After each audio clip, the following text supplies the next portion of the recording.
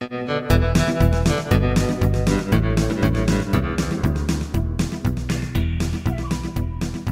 dog days of summer and Republicans and Democrats talking right past each other. What a joy. Welcome to the Texas Take, the number one political podcast in the great state. I'm Scott Braddock, and he's Jeremy Wallace. You can find me at quorumreport.com, and Jeremy's work, of course, is always at houstonchronicle.com. This has been one of those weeks, Jeremy, where it's just a hodgepodge of things that we could talk about. And tell me if I'm way off base here, but it seems at this point in the campaigns, which will really ramp up later, right? We've got a few weeks for that. But for right now, neither side wants to talk about what the other side would like to talk about. Is that accurate? Yeah, it is all about like the message we want to stick on. You know, no matter what the other side says, we're going to keep doing our thing, and to hell with everything else. Well, and tell me if this is right. I mean, I think back, at least the last couple of decades in covering politics, there was a time, and people will always say this, and they'll say, "Oh, you sound like an old man," but it's not that I'm saying it was better. I'm just saying it was different. It seemed like there was a time when Republicans and Democrats would talk about the same issue. They would just have different opinions about it and what should be done about that thing. And now it's more like, hey, Republicans want to talk about the border. They want to talk about the economy. The Democrats want to talk about perhaps abortion. They want to talk about, they want to talk about that for sure. They also want to talk about gun violence. And neither side really wants to engage about the thing that the other side is talking about. Correct. Right? Yep. Okay, so I know, and we have listeners on both sides of the aisle, Republicans and Democrats, and a lot of people who are just sort of right in the middle as well. But I will get complaints. I think this is how bad it is this week because they're on such different pages. I'll get complaints about whatever it is we talk about first. We're going to talk about all the things that I just mentioned and more, but I got to find some fair way to figure out what to talk about first. All right. So because it all feels like sports to me now, because, Texas it's full contact sport, right? Texas politics. I'm going to settle it like this. I'm just going to do a coin flip about what we're going to talk about first. So I've got one here. And Maya, tell the audience, you did verify that this will work on the podcast. People will be able to hear it. Yeah, loud and clear. Okay. All right. So you can hear, I've got Jeremy. Look, I've got a coin, just a normal quarter. You can see, just like we're on the football field now. There's a head. Oh, and there's the tail. All right. Okay. Just normal, right? I'm not cheating. Nobody's getting cheated here. Just like a magic so I'm going to flip the coin. Here. Right. I'm going to flip the coin, and we will see whether we're going to hear from the Democratic side of things first or the Republican side of things first, as far as which issue we talk about first. And in fact, I'll tell you which issue.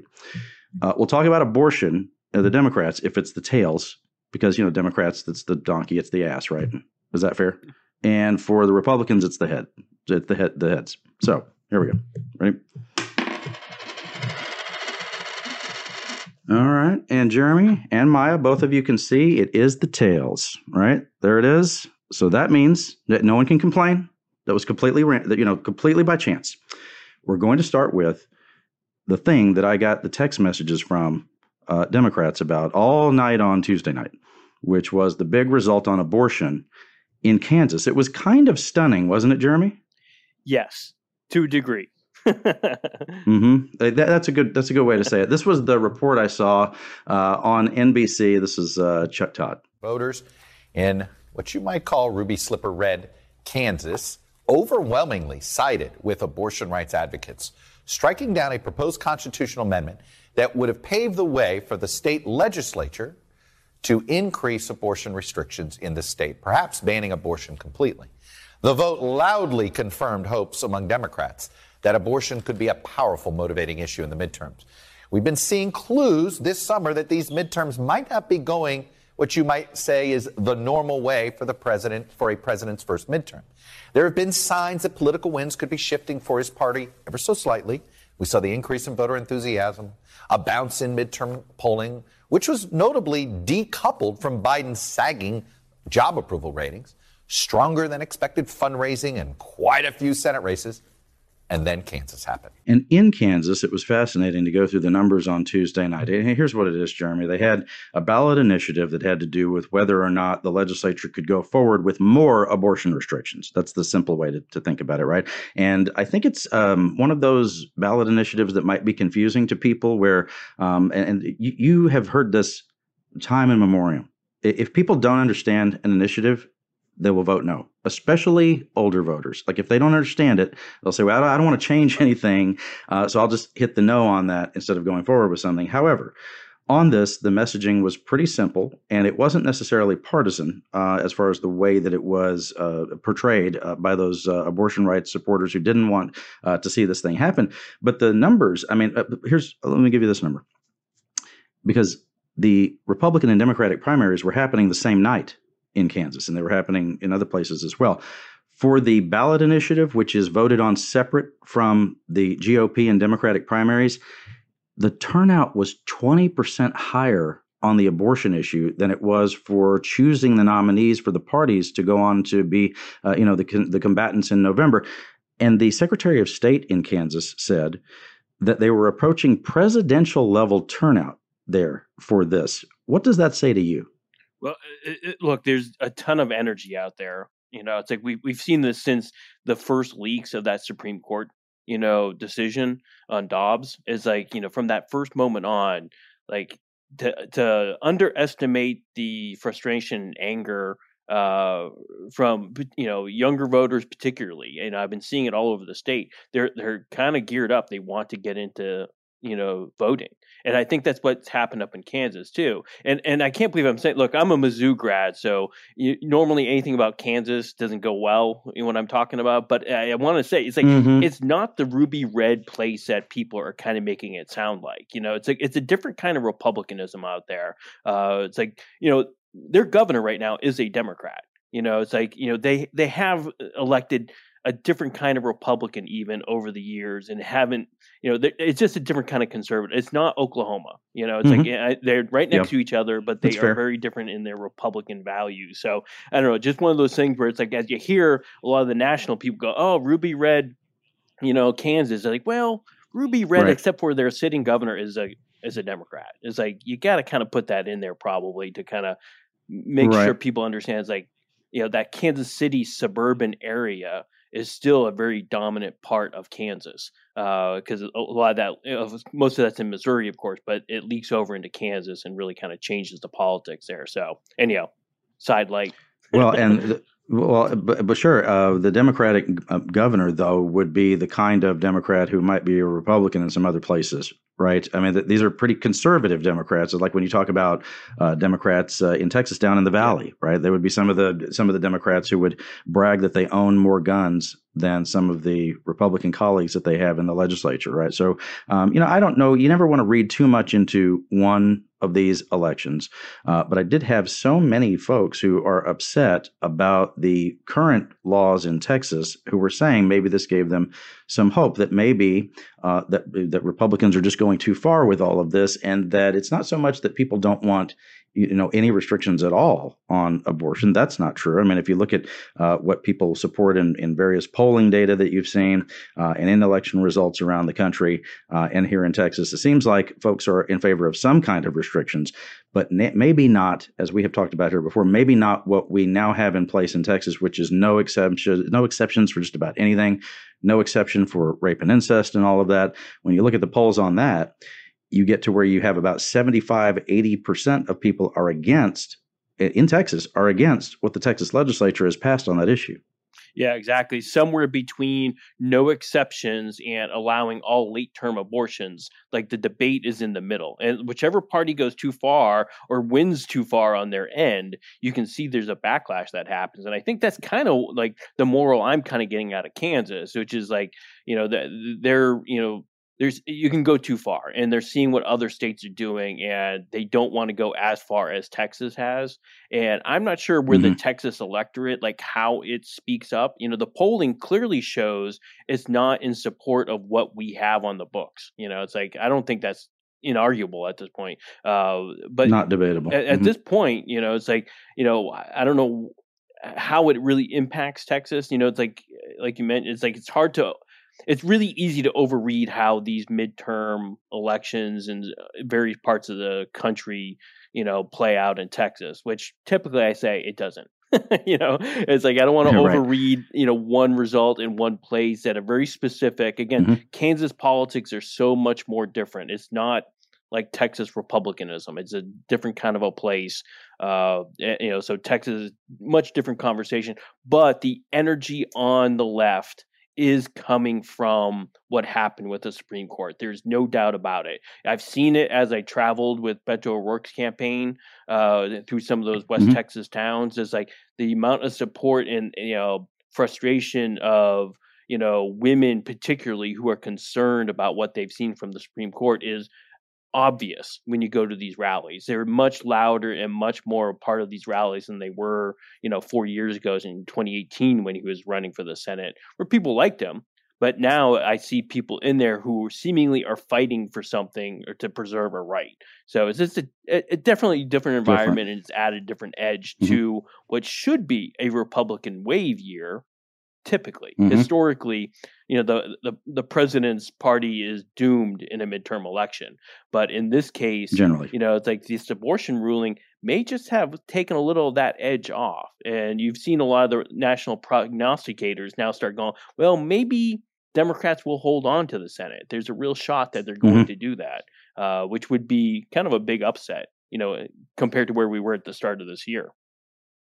Right. And what I tell people about this when they ask, the question you always get, well, does this mean that everything is different now because of this one thing? And you have to keep coming back to the thought that the elections in November will be unfolding in a dynamic situation, right? There are lots of issues that are at play. When people make decisions about all sorts of things, including who they're going to vote for, they consider lots of different issues, right? It will be the abortion issue. It will be what's happened with gun violence in this country and the fact that not much has been done legislatively or in any other way about the gun violence that we have seen here in Texas and other places. The electricity grid is another one. And I thought this was sort of a flip of the script, at least as some people saw it, although if people were completely surprised by this, they were not paying attention to Texas politics, so that would not be our audience. They're the most in the know, as you know. But this was the headline at quorumreport.com. With general election on the horizon, Ag Commissioner Miller, it would be Sid Miller, who is no liberal, he blasts Abbott and the Republican majority in the legislature on the electricity grid. Among other things, that Commissioner Miller, who has described himself, Jeremy, you remember, as Trump's man in Texas. And of course, Lieutenant Governor Patrick would, maybe take issue with that. But it's interesting. Whenever Trump would visit when he was president, remember how many times we had to hear Dan Patrick and or Sid Miller talking about when they would get to ride in the car with Trump? Yes. Wherever he had landed. And that was the whole thing. That's what they would talk about. Well, in fact, Dan Patrick, in speeches and radio interviews and everything. In fact, Dan Patrick just brought that up during his CPAC speech earlier this week, where he just had to talk about, oh, by the way, everybody, I'm really good friends with Trump, and as we've hung out, right, blah, blah, blah. Did he mention that he can call him on his cell phone at any time? Yeah, that's usually what he works into those speeches. He just loves to remind people that he's got an in. Yeah. Yeah, right. In an email to supporters, Commissioner Miller wrote, among other things, quote, "This summer has put the lie to the idea that we have made all the reforms Texas needs when it comes to electricity." He said, quote, "As temperatures have spiked, regulators have repeatedly told us to turn off the lights, close the blinds, and keep our homes uncomfortably hot." Miller said in this email as well that, quote, "It's outrageous that in one of the most successful states, in the most successful country in the world, we can't keep the lights on." Jeremy, who on the campaign trail has been saying a version of that over and over and over again? And that this person also added the word, the jokers can't keep the lights on.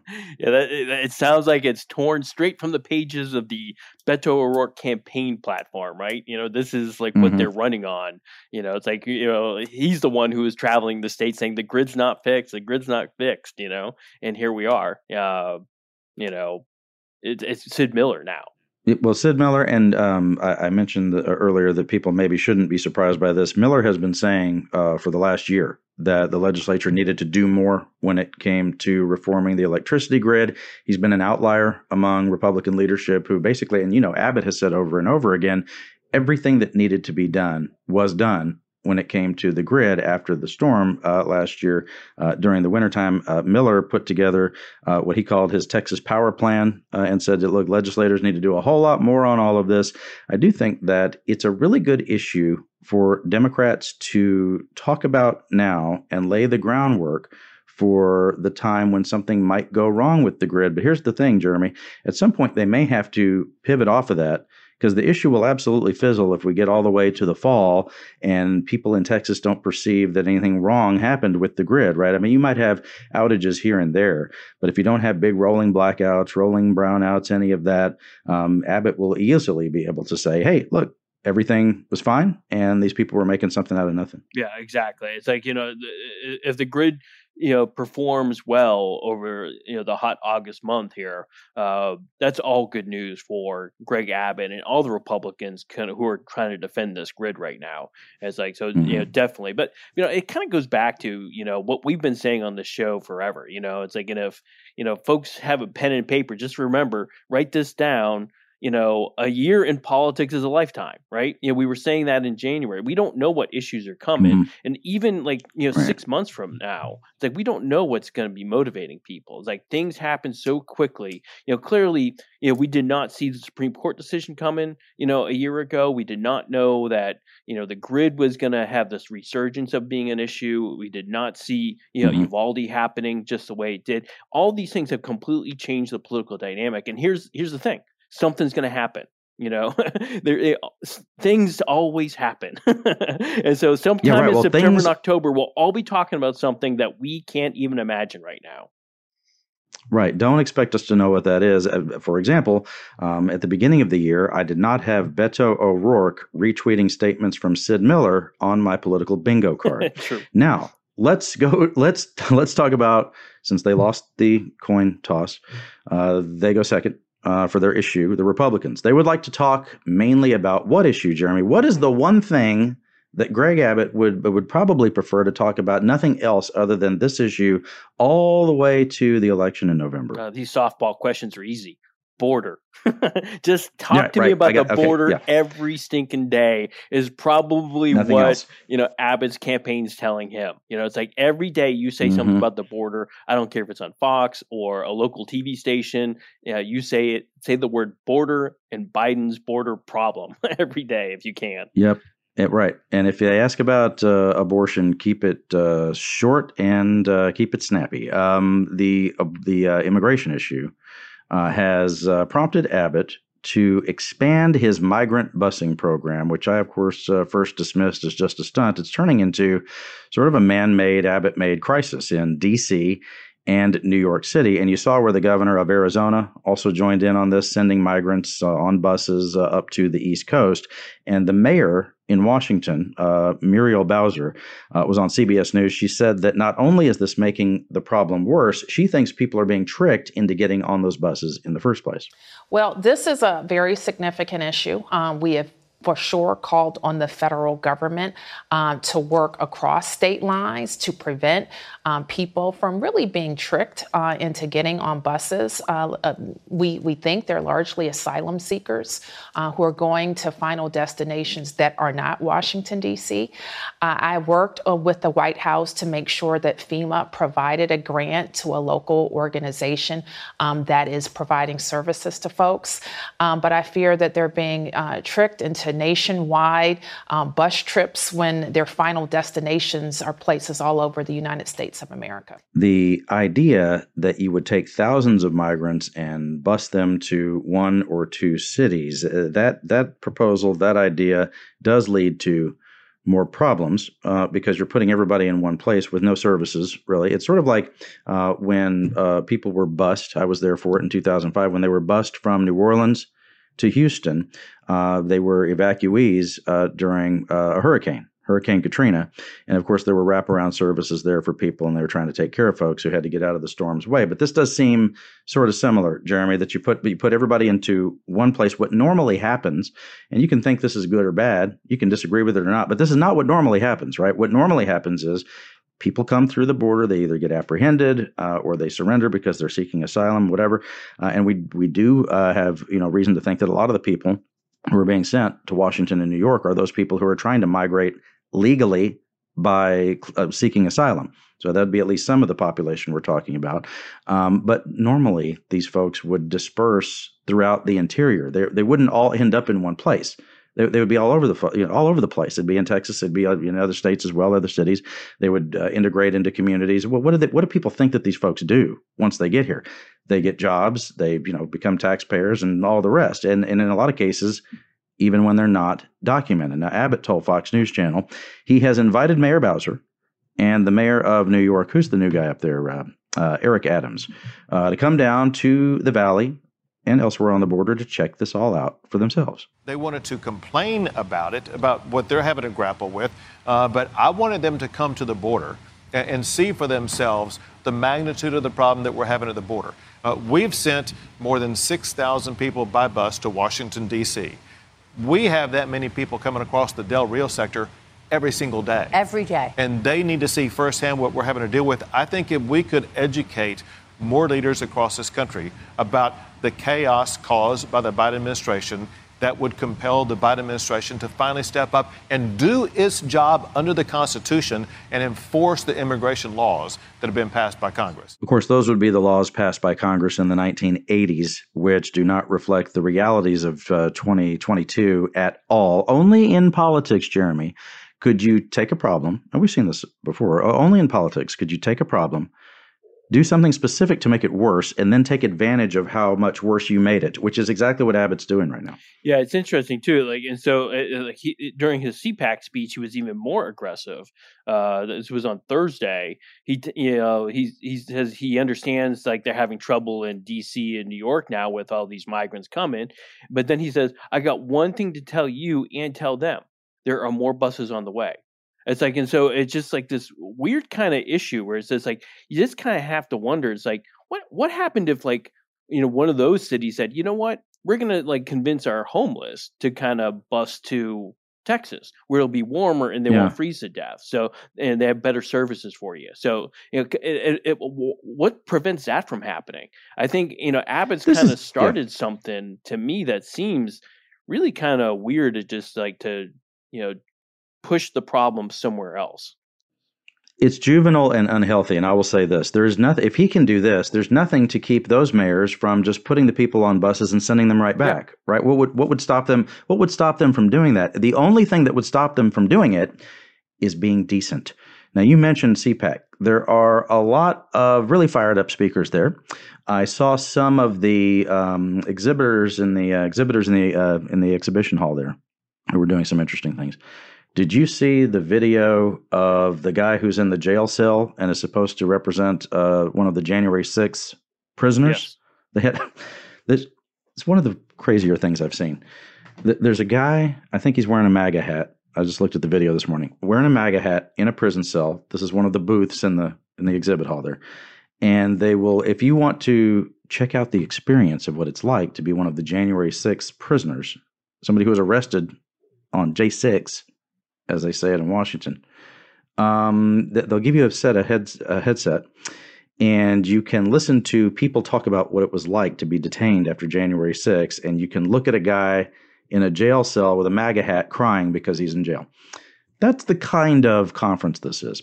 Here's another example of what kind of conference it is there in Dallas. Viktor Orban, who just had members of his own staff resign for using, as they put it, Nazi language. Orban came across from Eastern Europe to speak at the Hilton Anatole in Dallas, Texas. The globalists can all go to hell. I have come to Texas. And he got a standing ovation for that, Jeremy, that line, which I think is kind of a crime against Texas history. And I was told that because Orban is there, and this is anecdotal, but I was talking to some Republicans who did not attend this edition of CPAC Texas. They said because Orban is there, they're not going. That for some people who've considered themselves very, very conservative, they thought that was a little bit too much. I also saw where the tickets for CPAC in Dallas were supposed to be going for $300 a piece. And by Thursday, and I think actually on Wednesday they were doing this, they were offering a deep, deep discount. Wednesday and Thursday, I was told that if you put in a promotion code of Dallas GOP, the $300 ticket was discounted to $88. So obviously, they are having some problem getting people to attend these things. And look, I don't know if it's because, and Trump is supposed to speak at this thing over the weekend. Maybe, the attendance will pick up. Obviously, that would be the big headliner for all this. But I don't know if some of the air is coming out of the balloon with the Trump thing, or you could also attribute it to the fact that there are so many of these similar conferences now as well. Didn't CPAC have a big thing in Florida as well, maybe somewhere else? And then you also have the Turning Point USA thing where Ted Cruz and these other conservative lawmakers come out to what sounds like like Calvin Harris dance music, like what you might hear in a club in Vegas, and they have the smoke machines and everything. As Ted Cruz comes out, it's really over the top and ridiculous. But what do you make of it, Jeremy? The fact that you do have, I think, smaller crowds, but very pumped up and energetic crowds. Yeah, there's so many of these going on right now, right? And if you've been listening to the show, you've heard us talk about the NRA convention. It was like this, the Texas Republican Party convention. CPAC had something earlier, in Florida. They had CPAC last year in Dallas. They have CPAC this year in Dallas. So it's kind of an oversaturation of the market at this point, right? It's like you could pay, $100, $200, $300, every week to go to one of these conferences right now. And they may have finally hit the tipping point of like, okay, there's too many of these events. And this kind of, it has a lot of Texas people in it, but it's missing some of the, people, I think. Some of the people that conservatives would like to hear speak, DeSantis is not at this one. You don't have, Tim Scott from South Carolina. You don't have a lot of the people that people see as, big time rivals for the presidency coming up. You have and I hate having to classify people. You have a lot of B-listers on this list. They had the former CEO of Papa John's doing a whole segment, oh, wow. On there. And I'm thinking and it was it was a really boring speech. And I'm not sure, was it not any good? No, it was viciously bad. It was like, come on. It's like, it was billed as something about going back to the 1970s. And the only mention of the 1970s was like Jimmy Carter was president. And then in the 80s, Reagan came along and I started my business in pizza. And you're like, what? Okay, what are we talking about now? It's like, it had nothing to do with anything. But so I think all of that kind of combines. And look, and in terms of oversaturating the market, it's like even Donald Trump. It's like, how many times has Donald Trump been to Texas this year? I have been on the road covering Donald Trump so many times this year. It is unusual to be covering the former president of the United States coming to Texas 5 times in 6 months. But that's what we're sitting at right now. It's like he is here every month. So if you don't pay to go to CPAC, don't worry. Next month, he'll be here doing something else. I'm almost guaranteeing it. I know some people are going to take issue with you saying that the Papa John's guy was boring, but I'll give you an example of what he was saying. Who loves pizza? Everybody loves pizza. That was the big applause line in the speech. Now, everything at these events, whether it be Turning Point USA, CPAC, or whatever, everything is about owning the libs. Right. It seems like there's a whole ideology built around owning the libs, basically being offensive to Democrats and liberals. Right. It's that if people are, quote unquote, woke on the left, then the folks who would be just the flip side of the coin would be those who are as offensive as they can be. Right. Because the whole idea of being woke is sort of being politically correct on steroids. Yeah. Right. Yeah. I mean, there's certain words you shouldn't say. And there are different debates about that. But I was talking this through with a friend the other day. And I thought about the fact that the people who are so anti-woke are also people who just don't do anything. They just talk a lot, right? They talk a lot. These are not, people who are the leaders of the past, like FDR or Ronald Reagan, the people who did big things. It's Tucker Carlson, who goes on Fox News and just sort of, slings insults at people. Literally, just on his show, talks about the physical appearance of people and makes fun of them, right? This is the guy who said that Dan Crenshaw was what? Eye Patch McCain, and got that whole thing going, right? So here's somebody who has done nothing, but is just talking so he can be as offensive as possible to the people who take offense at everything, right? Those would be the woke people, right? So if everything is about owning the libs, I'll give you an example. Here's our esteemed Congressman, Roger Williams. He tells a little story about when he was at the airport the other day, and it sort of makes this point. I was in the airport the other day. And when I got off the airplane, people knew that I was on the airplane, about 15 of them, and they began to yell and scream at me with signs and try to follow me up the elevator. And in the past, Byron, I've kind of let it go, right? Because we're peaceful people. We got things to get done. but I had all I could take. And I dropped my briefcase, and I remember thinking to myself, I hope somebody is taping this. Because this woman was yelling at me about this and that, and her body and this and that, and I finally fired back at her. I didn't say anything bad, but I fired back at her with the truth, right? The truth's on our side. We're on the right side. And all of a sudden, she broke down and just started crying. And she said, I've never been talked to by a man like that in my life. Well, I was talking about America and the great things that we have. And her husband took her away. And I tell you that story only because in the past, we may not have been fighters. We have been thinkers. But the other side cannot take a punch. So if in the past they were not fighters, but they were thinkers in the past, you would just have to think that that's now reversed, that they're not thinkers and instead they're just fighters, right? They need to be the people who punch. Maybe I'm overstating that, but this is if you listen to his story, Jeremy, it sounded like what happened at the airport was, and I'm just going off what he said.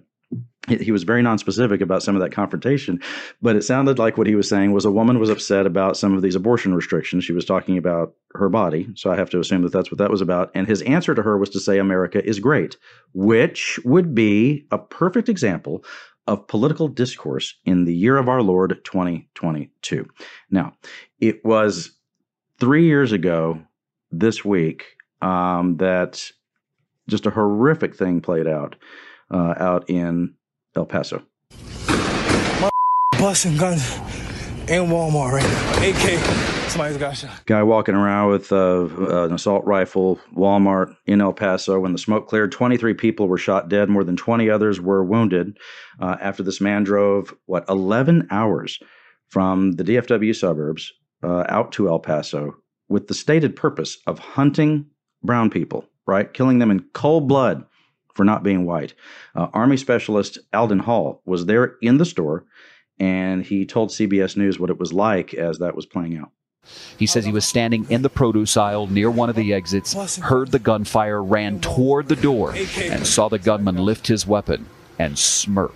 When you turned and took off, how quickly after that did you hear gunfire? Approximately 4 seconds after, and hit the guy next to me. How close was the man next to you? Within arm's length. Did he survive? The first shot, yes, but not the second shot. Just terrific. This is from a documentary that was released 1 year after the shooting. Imagine how unremarkable it must have felt on the morning of August 3rd. Such an ordinary start to a Saturday in El Paso. Shoppers were packed inside this Walmart, buying groceries and back-to-school supplies. That's how it felt on a recent Saturday morning. All that normalcy now tempts us to forget what happened here when evil darkened the store. In that gunfire, Maribel Latine was shot twice, and she was laying on the ground pretending to be dead.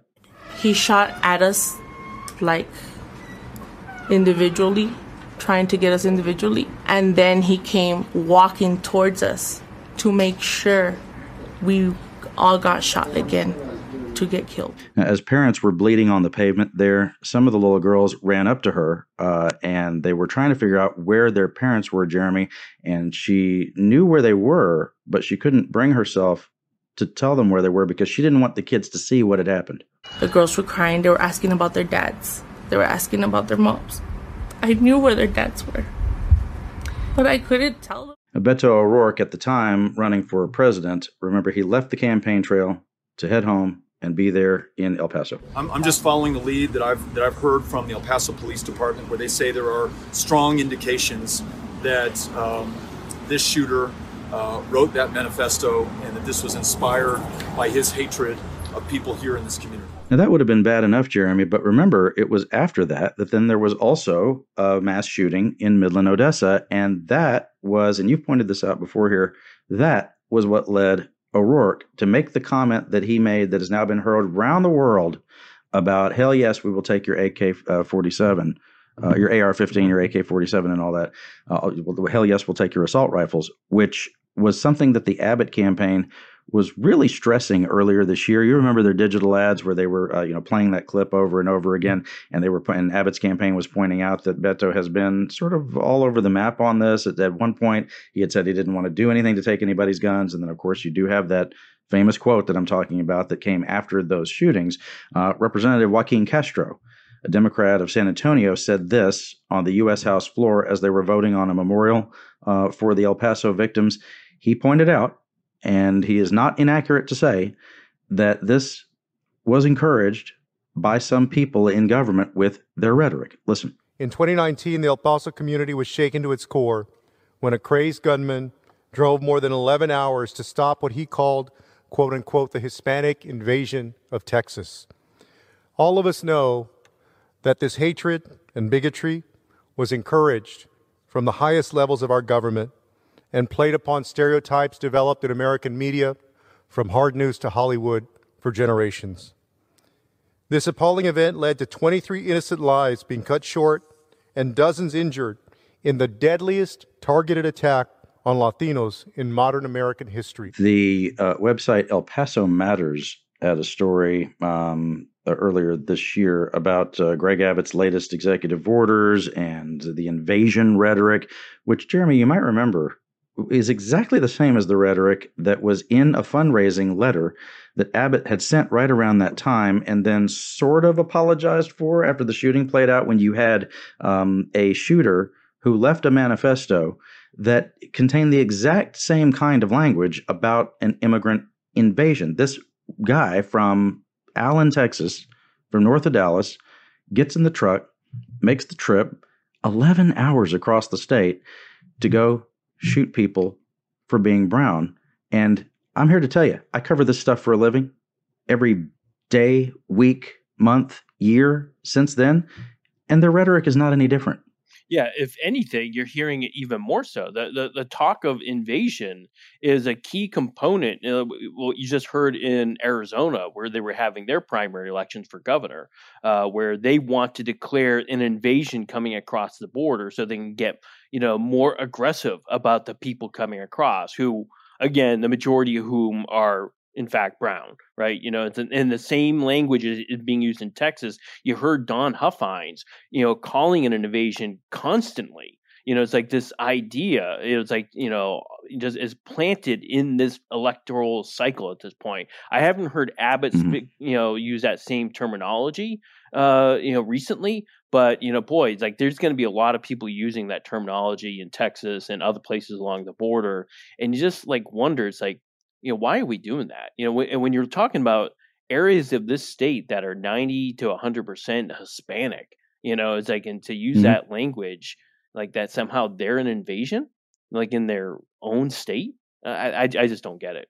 And at a time when Republicans are making this big play for Hispanic voters. I mean, we have heard all year about this push down in the Valley, in the big four counties in the Valley, to try to convince more folks that they should vote for Republicans. And they have had some success with that, right? I mean, they had one party switcher down there in the Texas House who is vying for, basically re-election, but to a little, shifted up district. They changed the districts around during redistricting last year.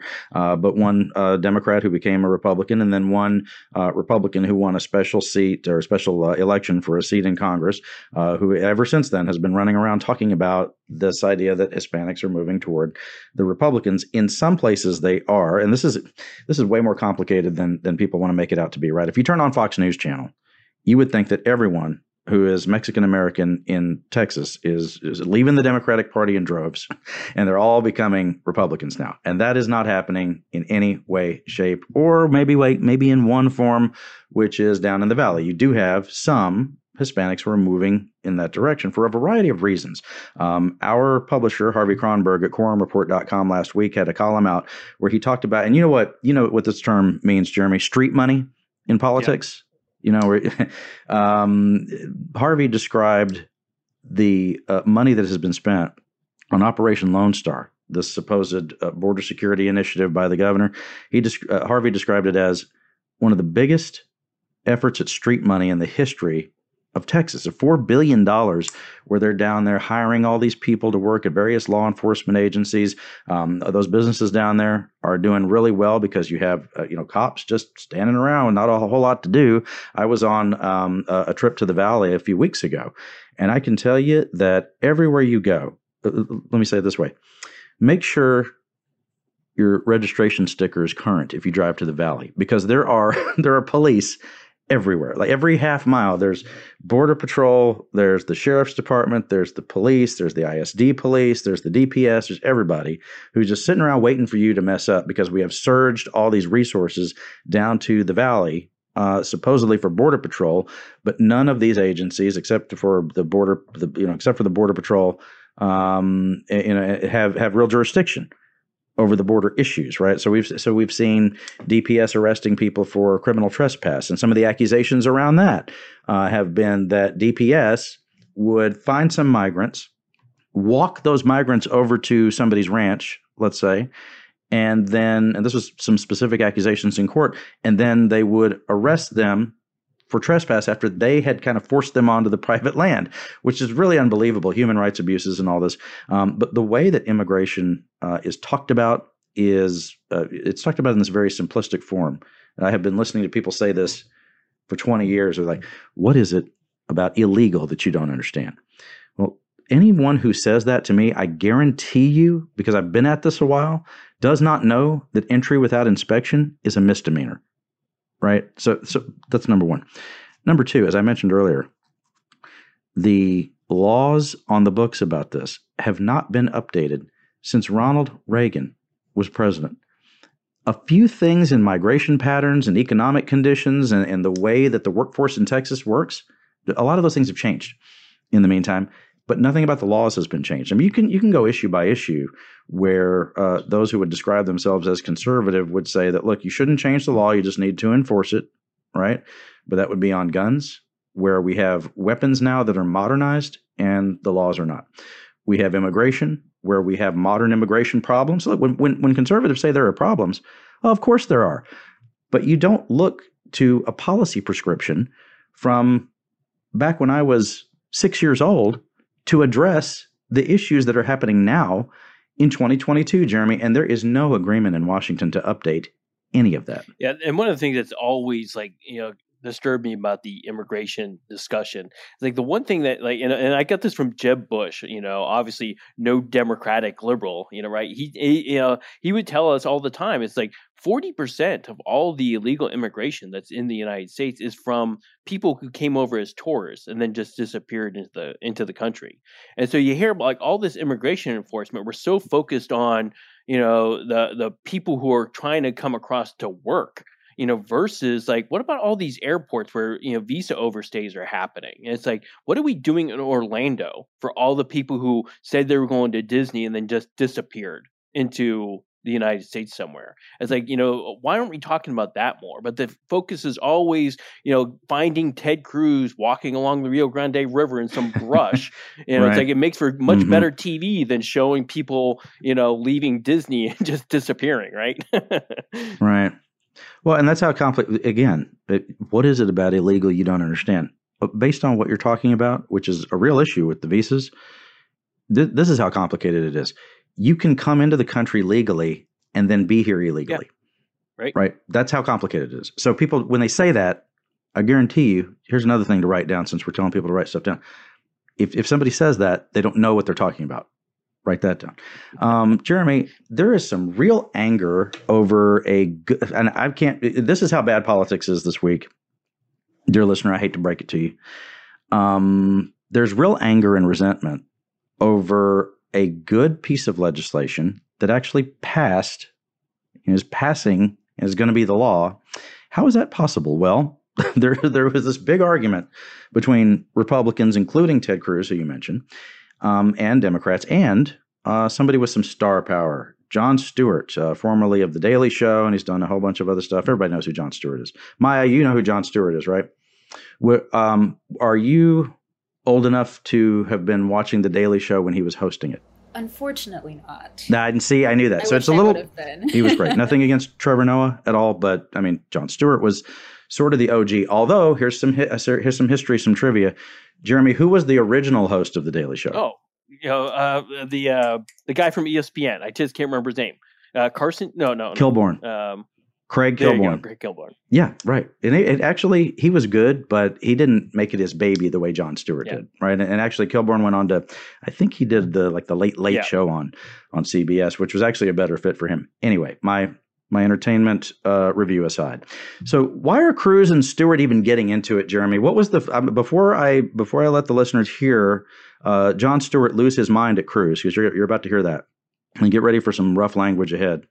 But I want you to first explain why he was so angry, Jeremy. What was this all about? Okay, yeah. I love politics. Everybody knows that, right? But I hate politics around veterans, like that, who have served our country and are coming back wounded. And so you got to have that as the base point to even have this discussion. But so this all revolves around some legislation about burn pits. What are burn pits? Burn pits are what the military used in Afghanistan and Iraq, particularly, to get rid of everything. So they would put medical stuff in there. They'd put body parts. They would put old ammunition. They put everything into these burn pits and just set them aside. You set them up on fire. And so anybody who was stationed near those areas had the potential of, breathing in whatever crazy fumes were kind of going on in this stuff. And a lot of these guys came back and started going, hey, wait, I'm having issues breathing. I'm having asthma issues. And just like, look, the VA is a great place for a lot of, things, right? But it's always been slow. Anybody from the Vietnam era knows that they were so slow to understand PTSD and Agent Orange. It took them decades to get help to people. And with these burn pits, it's the same thing happening, where it's been taking them forever. And this is really important for Texas. We have more than double the amount of people on the burn pit registries looking for help than any other state in the country.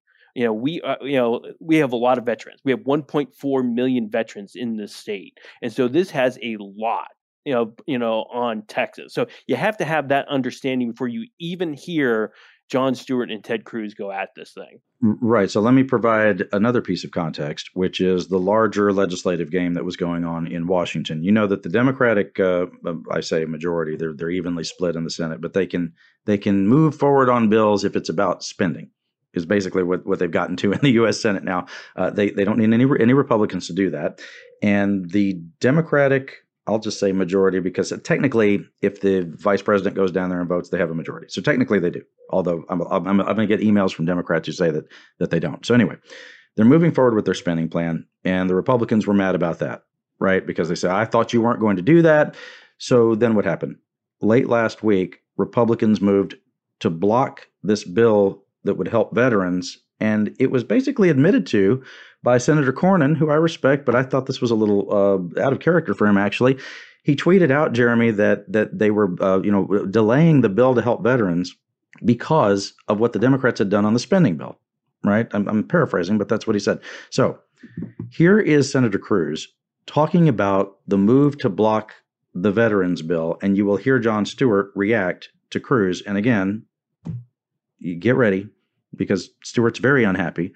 And there are a few F-bombs in here, some four-letter words. Yeah, look, I didn't see Jon Stewart. He's actually quite funny. Look, he's talking about the PACT Act, which is a bill I support. It's a bill most senators support.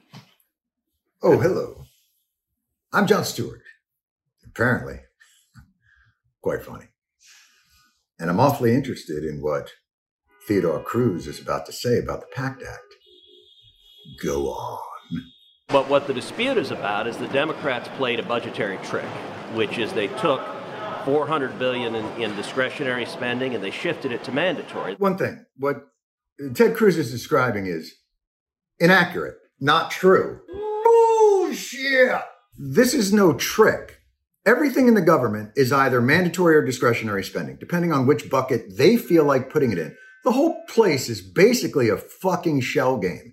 And he's pretending that this is some new thing that the Democrats pulled out, stuck into the bill, and snuck it past one Ted Cruz.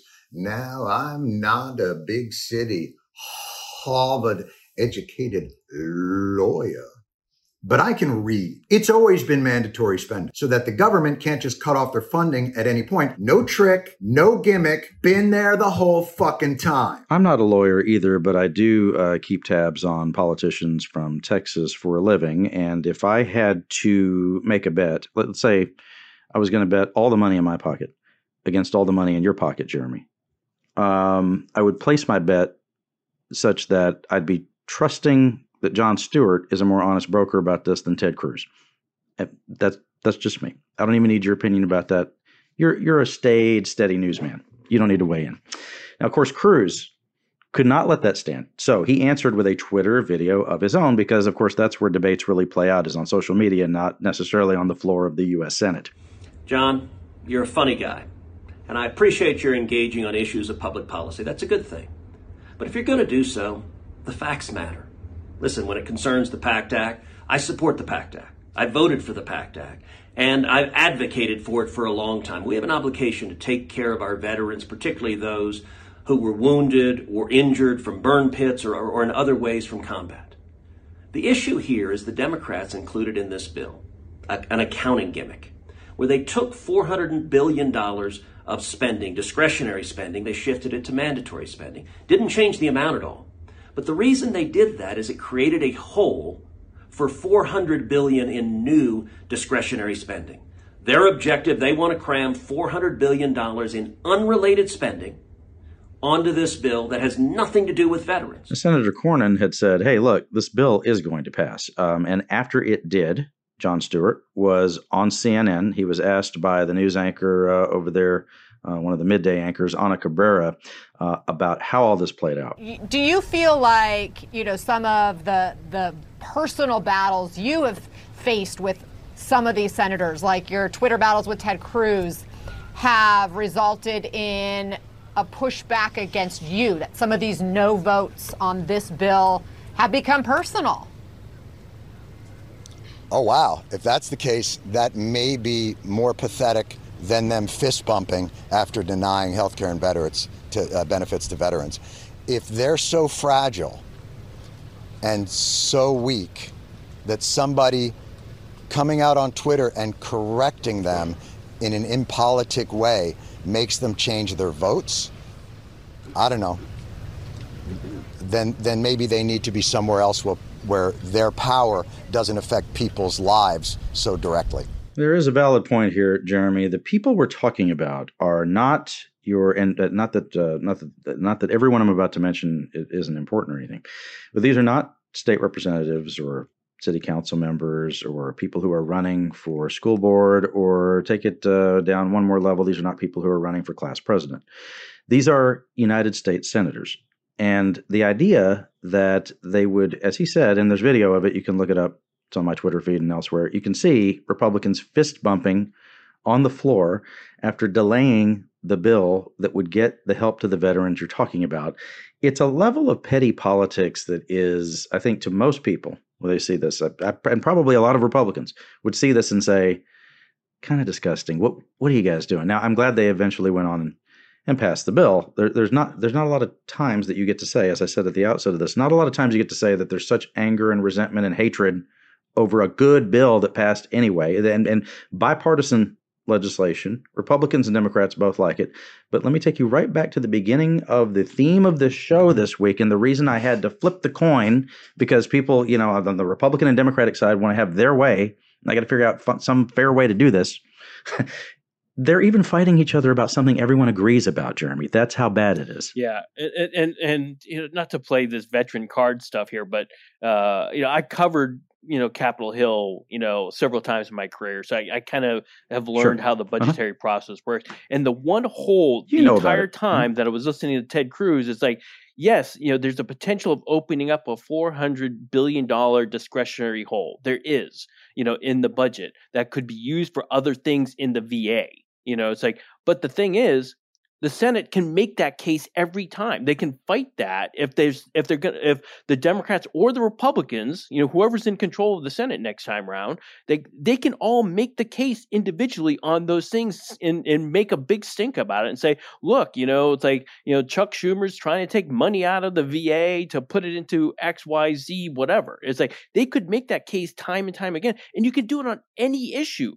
The fact that they followed, Senator Toomey of Pennsylvania in on this issue, again, there's no disagreement. What Jon Stewart was saying there was correct. Like, it was this bill was structured this way when they first voted for it.